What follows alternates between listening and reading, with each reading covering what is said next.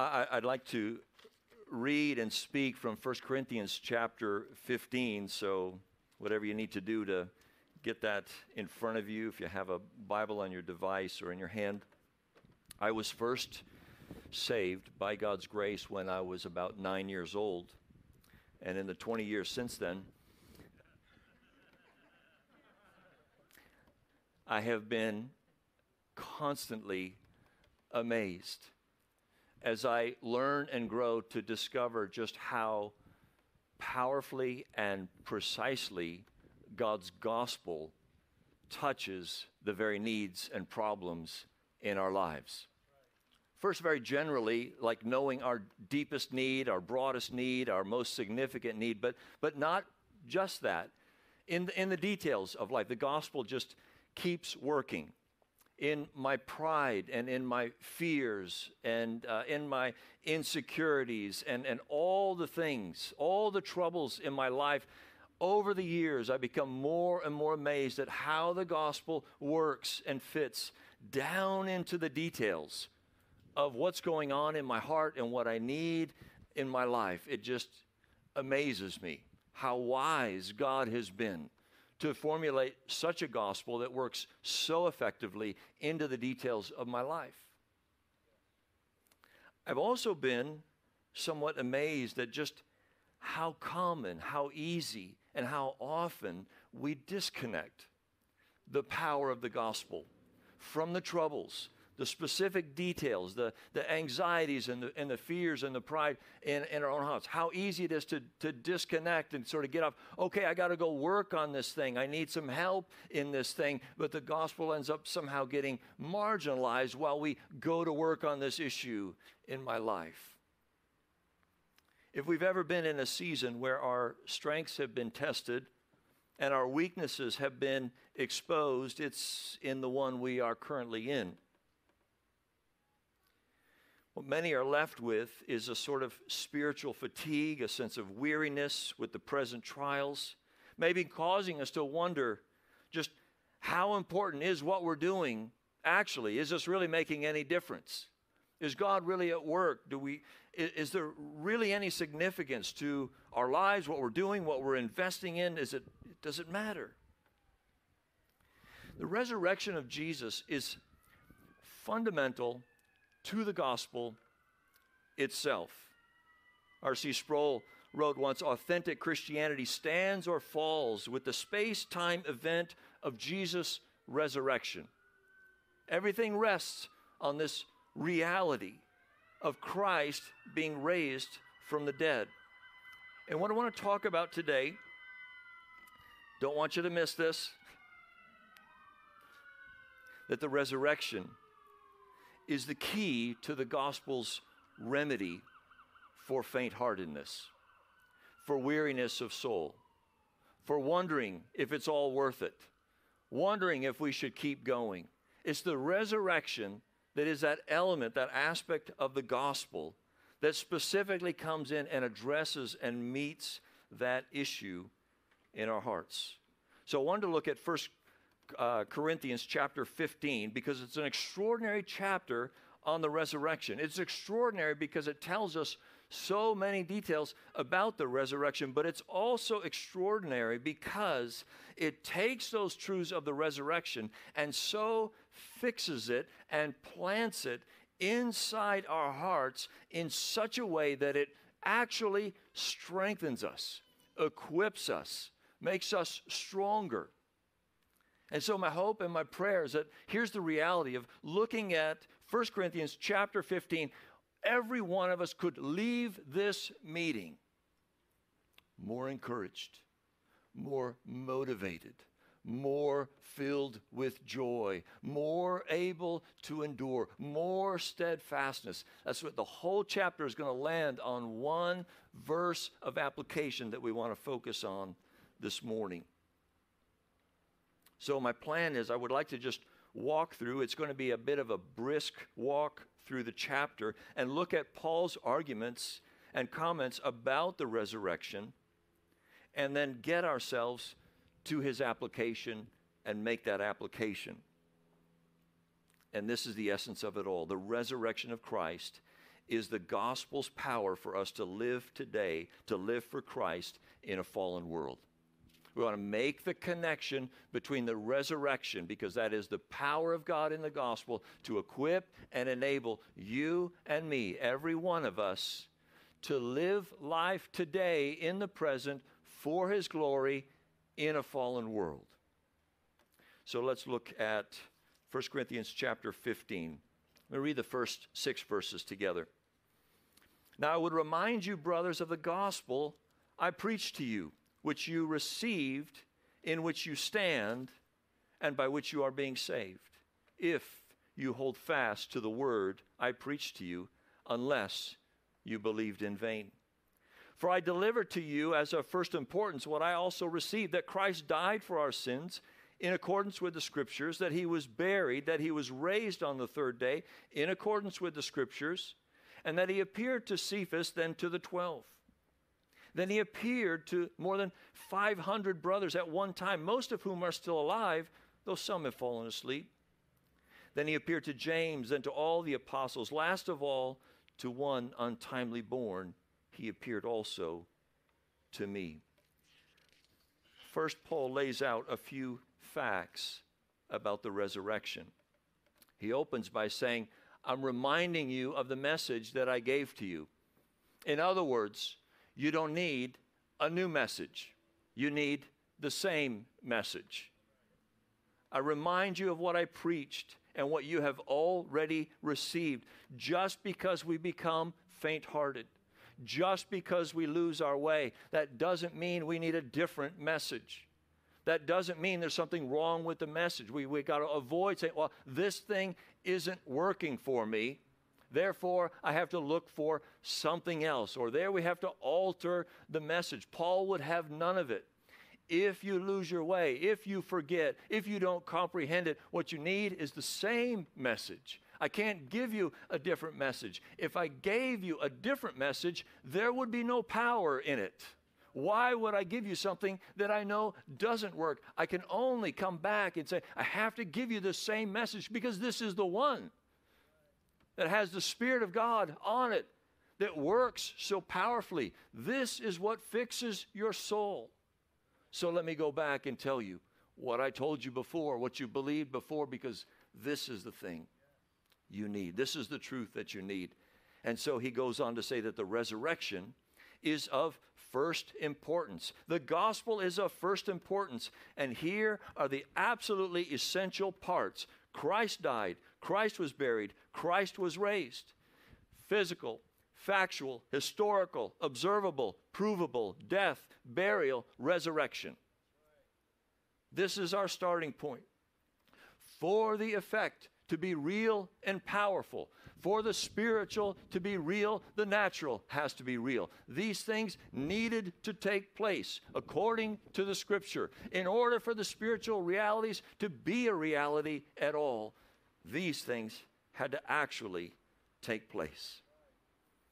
And then he gives us some proof. The witnesses, the eyewitnesses, the 12, the 500 plus, and on goes the list. And so what is so compelling about this statement is that this letter was apparently written about 20 years after the resurrection of Christ. And Paul puts himself forward and says, I just want you to know of these 500 people, several of them are still alive. In other words, you could go and talk to them. You could verify what I'm telling you. There's people still alive that are eyewitnesses of the resurrected Christ. Quite a bold statement. If the resurrection was just made up, if this was just a story, maybe Paul was a gambler. Maybe I'm just going to roll the dice and nobody's going to take me up on this. I doubt it. He's saying, listen, there are eyewitnesses you could go and talk to. You could interact with some of these people. Some of them have fallen asleep, but not all of them. There's still time. If you're a skeptic, if you doubt, I've got a list of names that you can go to and tell me, what did you see? And they would tell you with full confidence, I saw the risen Lord. I saw the Savior. There's the foundation. Those are some of the facts that Paul begins as he's working something into our soul to make sure that by the time this chapter is done, you and I will know our labor is not in vain. That's where it's going. Second, Paul goes on in verses 12 to 19 about the importance of the resurrection. And he responds to a question or a belief that there is no such thing as a resurrection. So he's going to respond to this idea. And that statement is what is known as a defeater belief.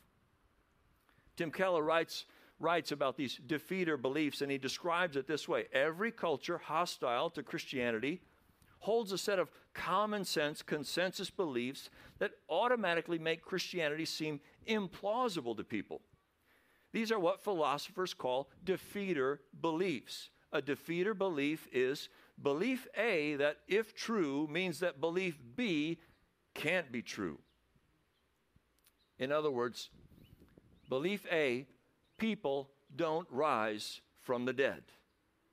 Therefore, belief B, Jesus could not have risen from the dead. That's one of the things that he was up against. But Paul lays this out and begins to explain, here's what we lose if Jesus was not resurrected. He says, if there was no resurrection, well, then Christ was not raised. Not only that, but all our preaching has been in vain. And by the way, your faith is in vain. And we have been misrepresenting God. And you and I are still in our sins. And anyone who has already died remains dead forever. And finally, just one more thing, one more piece of icing on the cake. We, as Christians, are the people most to be pitied. We will, in the end, look at the most pitiful people. People are going to feel sorry for us. We have wasted our lives. This gathering was for nothing. Every Sunday we gather, every song we sang, every dollar you gave, every hour you served, your labor was all in vain if Christ was not raised from the dead. Without the resurrection, it's all just a house of cards. Now, to the atheist, they would smile and nod. Go ahead, check those boxes. Yes, that's true. Christ did not. Yes, your labor is in vain. Yeah, you shouldn't be doing this. It's all a bunch of nonsense. But Paul's point is to us and to every follower of Christ, wanting to help you and I to understand that Christ was raised from the dead, and therefore the preaching is not in vain. It is, in fact, meaningful, and your faith, it is real and it is effective, and God is honestly being represented, and we are no longer in our sins, and those who have died in Christ do have hope for glory. Oh, and by the way, we as Christians are not to be pitied, but actually we are the ones to have the most cause to rejoice. Verses 20 to 34, he goes on with more implications about the resurrection. As he says, but in fact, Christ has been raised, and here is what that means. And then he goes on to talk about Christ's resurrection being the first fruits. The first fruits were like the earliest part of the harvest, and these were like the best fruits, the earliest fruits, and in that sense, that metaphor represents Christ very well. Christ was the first to come forward, and he was the best to come forward, and so he is therefore the first fruits. But Paul's use of the word and his meaning here goes beyond that, because the first fruit is not just the earliest and the best, it is an assurance of a greater harvest that is to follow. So while there's a little bit of first fruits, the best and the first and the earliest, that is meant to be a sign of a greater, more grand harvest that is to come in mass, because you see the first fruits. It's to encourage and to assure that something more is coming out of that tree. But of course, here we're not talking actually about fruit on a tree. We're talking about new life. We're talking about Christ being raised from the dead. And so here Paul goes into this, us being in Adam and now being in Christ. And here is the story of the Bible on a 3x5 card. Every one of us born as a human being are born in Adam. Adam sinned, rebelled against God. And all of us have come from that man and have inherited from that man that state of rebellion against God. We're all born in Adam. We've got this stuck problem that we need rescuing from. And then Christ comes as the second Adam and lays down his life. And in the same way that Adam represented all of us in sin and death, so Christ comes and represents all of us in new life. So now it is Christ's resurrection that shows and guarantees what we will be. We see Christ risen from the grave, and what we see is what we will be. The implication of this, another one, is that this means that we're able to endure suffering well today. Paul takes some time in this letter to refute a kind of false triumphalism. The idea that we're supposed to claim and assume all the blessings of Christ now in this present moment, like we have all things in Christ. No, which is a very true statement, a statement that Paul himself would have written. In one sense, we have everything in Christ. But when there is this presumption that we have that in the fullest extent, in all its glory, and we must insist on it and claim it right now, then we're off our track and off the game, and we're missing, as Paul says in Romans 8, why would you hope for something that you already have? We live with the hope of what the resurrection also promises us in the future. If you have it already, why would you hope for it? That doesn't make any sense. He really attacks his problem back in chapter 4. In verse 8 through 13, I'd like to just sort of read it to you. He tells these people that are believing this, well, we have everything now, this sort of triumphalism. He says, oh, already you have all what you want. Already you have become rich. Without us, you become kings, and would that you did reign so that we might share the rule with you. For I think that God has exhibited us as apostles as last of all, like men sentenced to death, because we have become a spectacle to the world, to angels and to men. So we are fools for Christ's sake, but you are wise in Christ. We are weak, but you are strong. You are held in honor, but we in disrepute. To present to the present hour, notice that, to the present hour we hunger and thirst, we are poorly dressed and buffeted and homeless, and we labor working with our own hands.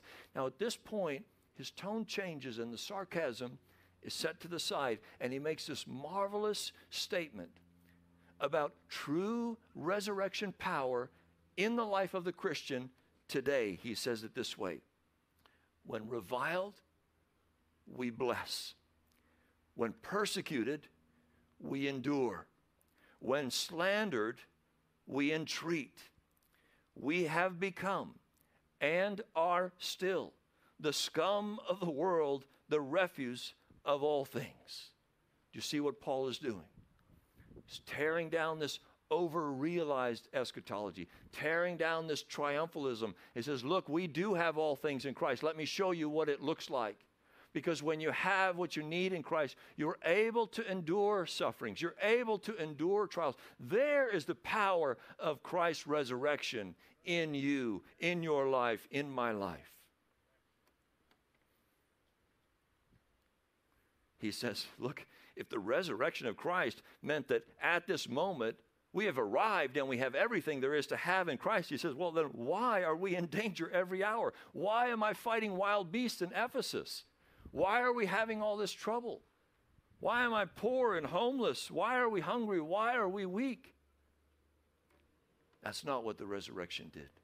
Although what the resurrection did do was give us supernatural power to endure suffering, to respond in Christ-like ways to the suffering and to the trials. So without the resurrection, we become unwilling and unable to endure suffering. If there's no resurrection, he says, if this life is all there is, what does he say? Well, eat, drink, be happy, for tomorrow we die. In other words, listen, if we lose sight of the resurrection, we slip into an immoral lifestyle that is not pleasing to the Lord. If you don't have hope of the future, then life in the present loses its way. If there's no resurrection to look forward to, then we've got to make the most of this life. And why would we make the most of this life? By doing the things that we're doing. Oh, we should run out and have a great time. We should eat, we should drink, we should be merry, we should get all the gusto that you can if this life is all there is. It's the resurrection that saves you from that delusion. On the other side, that triumphalism that I was just talking about, saying that we're supposed to have it all now, leaves us so often so seriously disillusioned when trials come. Those are the times when we start saying, this Christianity thing is just not working for me. I'm not getting everything I was expected to get. I thought it was supposed to solve all the problems, take all the temptations away. I thought it was supposed to give me a life of prosperity and blessings and nothing but good and keep the trouble at bay. I think my labor's been in vain. I feel like my labor in the kingdom, my gospel labor, has been in vain because there's so much trouble in my life. Paul is refuting that. The resurrection is the solution to that. One more thing about the nature of the resurrection.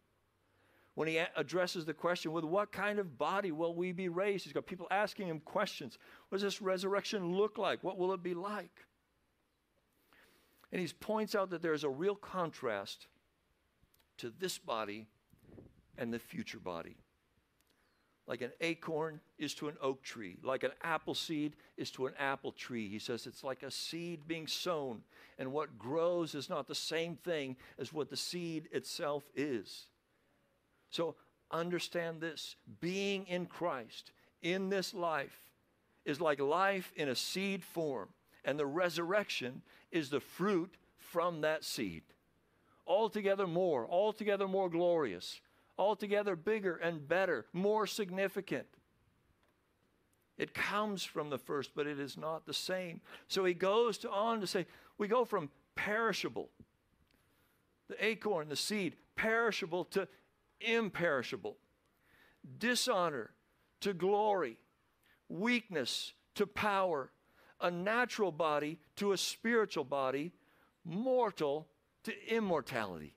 There's the contrast. Could you find greater contrast to say we go from here to there? And how do you describe here? And how do you describe there? Oh, let's find the greatest superlatives of weakness and strength, dishonor and glory. That's the resurrection. That's your resurrection. That's my resurrection. So for those of us in Christ, death is now being spoken of as simply falling asleep. And we wake up to this wonderful shout, this wonderful poem that we've already heard in this chapter. Death is swallowed up in victory. Oh, death, where is your sting? Oh, death, where is your sting? The sting of death is sin, and the power of sin is the law. But thanks be to God, who gives us the glory through our Lord Jesus Christ, proving that our labor was not in vain.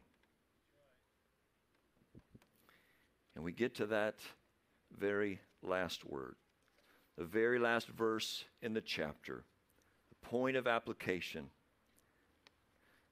Let me just do a little thought process with you. Most of you listening to me believe everything in this chapter, but not everybody. Do something with me. Assume for a moment that everything in this chapter is as it's written. And everything in this chapter is true. It's a provable fact that Jesus rose from the dead. And this verifies that the message that we have believed is true. This proves, and so it follows, that our faith has been well placed. It goes on to say that God has been accurately represented throughout this message, and that now dying to us is no more trouble than falling asleep. And rather than being most pitied, even though we might be most despised in this life, we become in Christ the most honored. Assume with me that all those things are true, and think about this, and think about this question. What kind of a life would be produced if all those things were true? What kind of a life would be lived today if all those things were true? What would your life look like? What would my life look like? If that list of, as we walk through this chapter and we checked all the boxes and we left with assurance that everything that Paul, every point he made, yes, it's true, yes, it's true, all these things are true, and we get to the end, and what would we look like? It would have to produce this unusually strong life, this unusual ability to endure even in the hardest of circumstances. My point is that this is the absolute best remedy for living for Christ in a fallen world. Knowing, believing in the resurrection. And so here's verse 58. Therefore, my beloved brothers and sisters, be steadfast, immovable, always abounding in the work of the Lord, knowing that in the Lord your labor is not in vain. The resurrection of Christ, Paul builds the case that that resurrection, the fact that Jesus rose from the dead, is the very thing that equips you and me in this moment to be immovable, steadfast, to be able to endure, to abound in the work of the Lord, and know with assurance in our heart that our labor is absolutely not in vain. Have you ever wondered? I know you have. Is what I'm doing really making a difference at all? Does anybody even know what I'm doing or what I'm going through? Is what I'm doing actually producing anything good? Where's the fruit? Where's the reward? What can I see? Does it really make a difference? I've been coming, I've been serving, I've been giving, I've been participating, I've done this, I've done that. Have you ever stopped to wonder, is it all really about anything? The resurrection is telling you, it absolutely is. Absolutely is. Your labor. Now, what labor are we talking about here? We want to be careful we don't just sort of personalize some bizarre application and, you're trying to finish that college degree, and so don't give up, your labor's not in vain, or you're trying to get that new job, well, don't give up because your labor's not in vain. No, Paul is talking about something a little bit more specific here. Your gospel labor. What is done in the name of Christ. But this is broad as well. Look, your seeking after God is gospel work. Your personal pursuit of righteousness, your believing in the gospel, your humbling yourself before God's word, this is all gospel work. Gathering with God's people, regular corporate worship, engaging and participating when we meet together on Sundays, engaging and participating in our smaller groups, in our community groups. It is gospel work. Your labor is not in vain. Serving, giving, praying, sharing is gospel work. Hospitality within the church and without the church is gospel work. Your labor is not in vain. Let me invite the worship team up as I close. This is the simple point. It's the resurrection of Jesus that assures you and assures me that our gospel labor is not in vain. As we understand and look at the resurrection, it lays out a future hope. it lays out a future glory. And it says what you are investing now, what you are doing now, what you are pursuing now, how you're living your life, how you're responding to the gospel today, how you're growing in your faith. Oh, these things will all bear fruit. Even the smallest of effort, the Lord sees and knows. And oh, on that day when we see him, all in his glory, and we are changed into his likeness, and we come into that fullness of the resurrection for ourselves. Oh, it will all make sense. And we will know then, and we should know today, without a shadow of a doubt, your labor is not in vain. Let's stand.